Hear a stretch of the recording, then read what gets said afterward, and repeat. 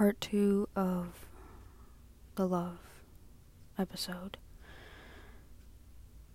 Sometimes I think that it's best in my interest to go ahead and give up, to walk away, and to start working on myself.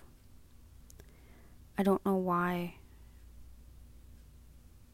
it's holding me back. Maybe because there's a glimmer of hope, something to hold on to, but there's really not. After arguing and fighting, and there just comes a time where you get to that point and saying, I'm done.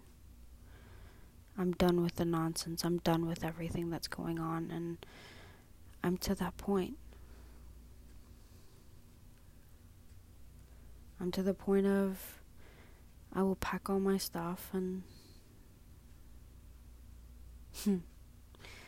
live in my car if I have to. I'm a strong woman. I don't need anybody. See, people don't understand that those who are strong-willed and those who are capable,